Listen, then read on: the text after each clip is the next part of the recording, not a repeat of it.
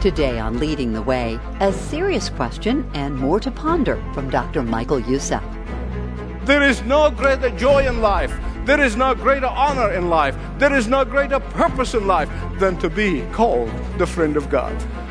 So the question is this: what qualified Abraham to be called friend of God? What qualifies us to be called friends of God? Welcome to Leading the Way with Dr. Michael Youssef, passionately proclaiming uncompromising truth for more than 30 years. Do you have a friend that you share all of your pains and your joys with? Maybe it's someone you've been close to since childhood. Maybe it's the person right there in the next cubicle at work. But the real question is, do you have that kind of relationship with God? Today on Leading the Way, Dr. Youssef looks at the man God refers to as his friend, Abraham. Join Dr. Michael Youssef now for a message that will help you in the real-life moments of 2023. He's called it The Willingness of Faith. You know, I have been internalizing the question that I want to challenge you with. And I want to challenge each one of you to think about that. Not just today, but in the coming days. How loyal a person am I? Am I a loyal spouse? Am I a loyal employee? Am I a loyal employee? Am I a loyal parent to my children? Am I loyal to my parents?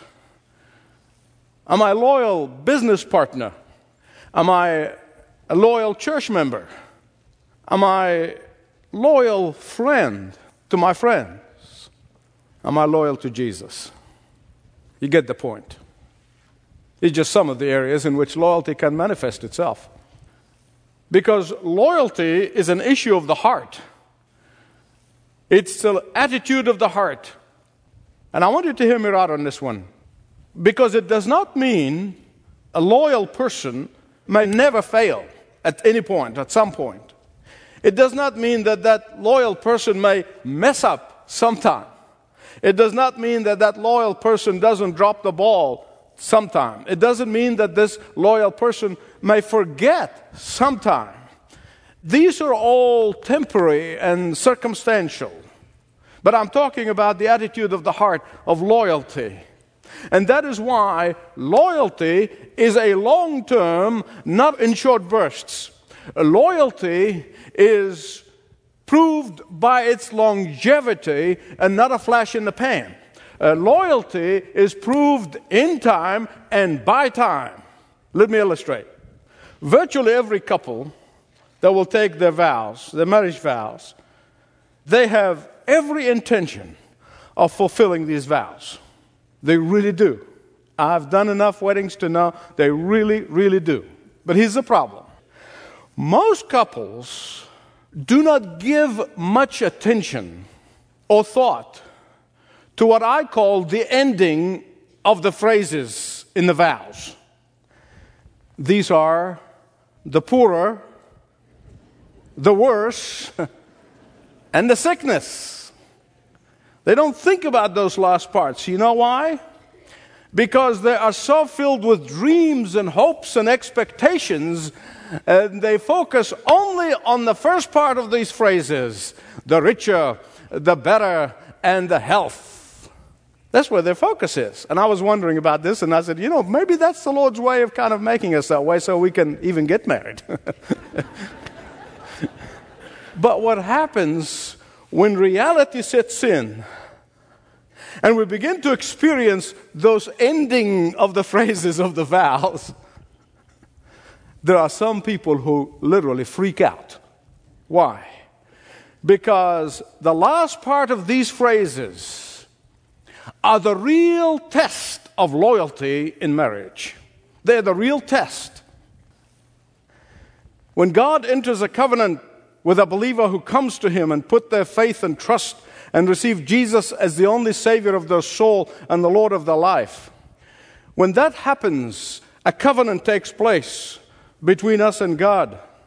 And when God enters into that covenant with us, He would say to us by name, Bob, Joe, Sue, Jenny, I take you to be part of my bride, in foolishness and in wisdom. I take you when you are loyal to me and when you occasionally deny me before men. When you seek me with all of your heart and when you set your affections on other things. I take you when you walk with me and in the times when you try to run away from my will. In the last message, we saw Abraham's setbacks. We saw his detours. We saw his failures. We saw his lies and we saw his fears. But say what you will about Abraham. When Abraham grew in his knowledge of Jehovah, when Abraham grew in his understanding of who God is, when Abraham grew in his fellowship with God, when Abraham grew in his trust in God, when Abraham grew in his faith in God, he became so committed to God, he became so loyal to God, that God chose to call him my very special friend. Psychology Today polled 40,000 Americans a few years ago, and they asked, what are the 3 things that you are looking for in a friend? Number 3, it was warmth and affection. Number 2 was loyalty. Number 1 was keeping confidences. And it is not surprising, therefore, that the Scripture often tells us, as in Psalm 25:14, that the secrets of the Lord are with those who fear Him. God is not going to trust His secrets with people who are not loyal to Him. He is not going to entrust them with His heart when they are not loyal to Him. In other words, God entrusts His loyal children with the very secrets of His heart. Listen to me. God loves all His children all the time under all circumstances, but He gives His secrets only to those who have demonstrated loyalty to the living God. Listen to what Amos said in 3:7. Surely the Lord God does nothing unless He reveals His secret counsel to His servants, the prophets. You see, in the Old Testament, true prophets will become known as loyal to Jehovah. And because of the loyalty to Jehovah, Amos can say that God entrusts them with His secrets. In the New Testament, all the believers in Jesus Christ are called priests. They are called prophets. We are called priests and prophets in the New Testament. And therefore, the question that you and I must face is this: how loyal are we? Perhaps this principle has never been better illustrated than when God was about to judge Sodom and Gomorrah. Before He was about to send the sulfur and burn that twin cities, what did God do? He confided in Abraham, his friend, before He acted. He said to him, Abraham, the cup of iniquity of Sodom and Gomorrah is filled to the brim. I have been waiting patiently for them to repent, but they refuse. The time has come for judgment. Can't you hear God saying that to us today? I just wanted you to know, Abraham, what I'm about to do before I do it. Because I entrust you, you have become my loyal friend, and I'm going to give you my secret. Beloved, I want to tell you something. Listen to me. There is no greater joy in life. There is no greater privilege in life. There is no greater honor in life. There is no greater purpose in life. There is no greater fulfillment in life. There is no greater contentment in life. There is no greater excitement in life than to be called the friend of God. And when Abraham heard this, God confiding in him His secret, out of compassion, he began to intercede with his friend, Jehovah God, and says, God, my nephew, my compromising nephew, my sinning nephew, my nephew who is putting one foot in the world and one foot with you, my nephew Lot is about to be burnt with that city, and he and his family, and he begins to intercede on behalf of his compromising nephew, and God says, Abraham, because of you and because of our friendship, I will save your nephew and his family. And God did. So the question is this: what qualified Abraham to be called friend of God? What qualifies us to be called friends of God? His absolute loyalty to the Lord.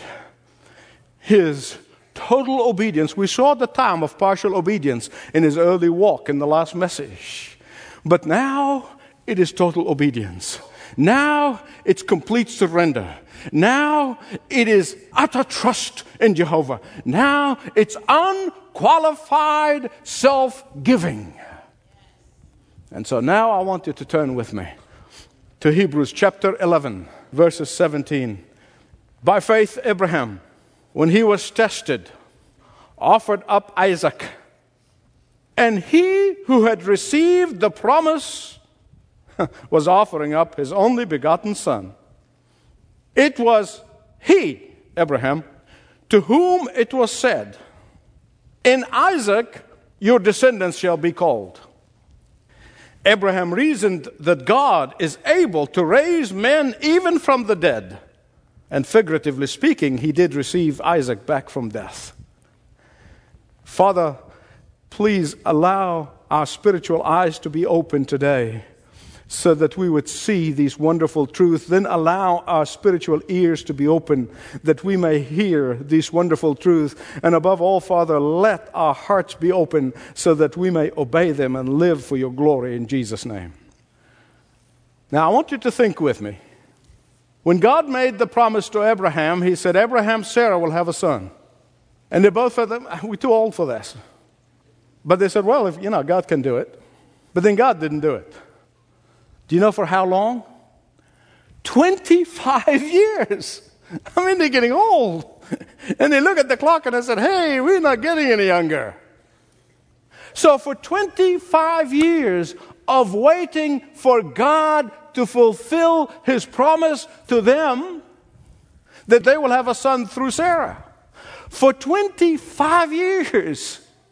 And during which there were some occasional mishaps, after 25 years of coming to the point of seeing the supernatural hand of God intervening in a 90-year-old body of a woman with a dead womb inside of her and gives birth to a healthy son, simply because God said so. Then comes the ultimate test. After they got Isaac, and Abraham loved that boy. When the Bible said he loved his son, he became the total object of his affection. He became everything to him. That's really what it means. And then God says, hey, Abraham,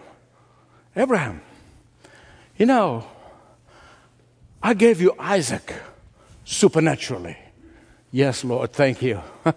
I gave you Isaac after 25 years of waiting from the time I promised you to the time you had him.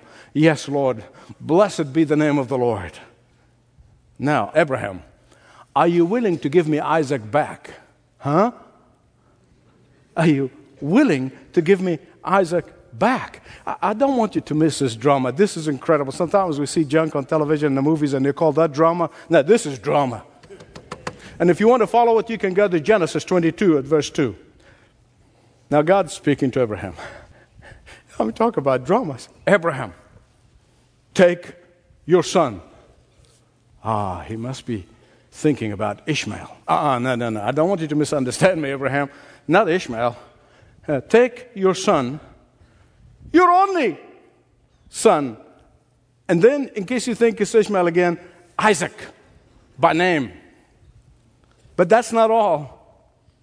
Whom you love, who is the object of your total affection.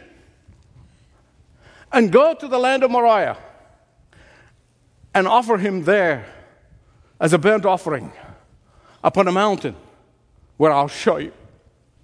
I mean, this has to be devastating. Lord, do you know what you're asking? Do you know what you're asking of me? But I want you to look at verse 3 now. Abraham didn't say that. He didn't ask. Verse 3 said, and Abraham rose early in the morning. Oh, give me a break. Well, what are you talking? Are you kidding me? You mean he obeyed the Lord right away? I would have at least asked the Lord to give me 6 months to pray about it. And I tell you, it's no secret that I would have taken those 6 months to basically not seek the mind of God, but try to change the mind of God. Here's what most of us, I think, would react if I read human nature well. Lord, you know that this is my son of promise, your promise. Lord, you know this is my son of your supernatural intervention in Sarah's life and in my life. He is your miracle, Lord. Lord, you know this is my son who came out of Sarah's dead womb, Lord. Lord, you know this is my son who has become the total object of my affection and my love.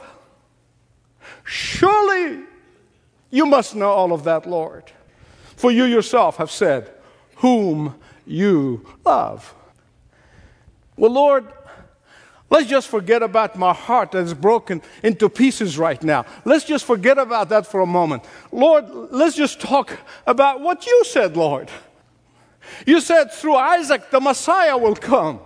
You said through Isaac salvation will come to the world. That through Isaac my spiritual descendants will be. But you know what? I'm going to show you from the Word of God. That was never even occurred to Abraham to ask. Didn't even cross his mind. I'm going to show it to you from the Word of God. I don't make the stuff up, believe me. That's not what he was thinking. Beloved, listen to me. That's what loyalty to Christ kicks in. Those are the times when loyalty kicks in. This is when you know the God to be a loyal God and He's to be trusted completely. Do you know what Abraham was thinking? Well, according to verse 19 of Hebrews 11, here's what he was thinking. Okay, let me give it to you in Michael's translation. Wow, Lord, I'm going to be an eyewitness to a resurrection. Wow, I'm going to see God perform a much bigger miracle than a 90-year-old woman giving birth to a son. I'm going to see Yahweh do something that has never been done before since the creation. I'm going to experience Jehovah in a completely new and exciting way. That's exactly what he was thinking. How do I know that? Verse 5 of Genesis 22. Abraham, Isaac, we don't know how many servants they took along with them, loaded the donkeys with all the stuff they're going to need for the offering, and they go into the foot of the mountain in which they will climb up to offer Isaac as a sacrifice. And listen to what Abraham said to the servants, okay? Listen carefully. He said to them, stay with the donkeys while I and the lad go over there to worship. You see, now, that was going to be a worship time for Abraham. That's why we say we worship God with our offerings. And we're going to worship, and then what's the next word? And we, can you say we? We. We'll come back to you. Oh, wait a minute. He could have said, you wait here, I'll go up, knowing that he's going to offer his son, and then he said, I'll come back. No. We, the boy and I, are coming back. You see, the thought of sacrificing his son must have ripped his heart to a million pieces. But Abraham's total trust in his friend Jehovah empowered him to overcome, empowered him to expect a miracle, empowered him to anticipate God to do something far greater than he ever thought possible. His own loyalty to Jehovah was going to be met by far, far, far greater loyalty on Jehovah's part to his servant and his friend Abraham. Please listen to me. When you and I know God as our friend, as Abraham did, we will know that God will never go back on His word.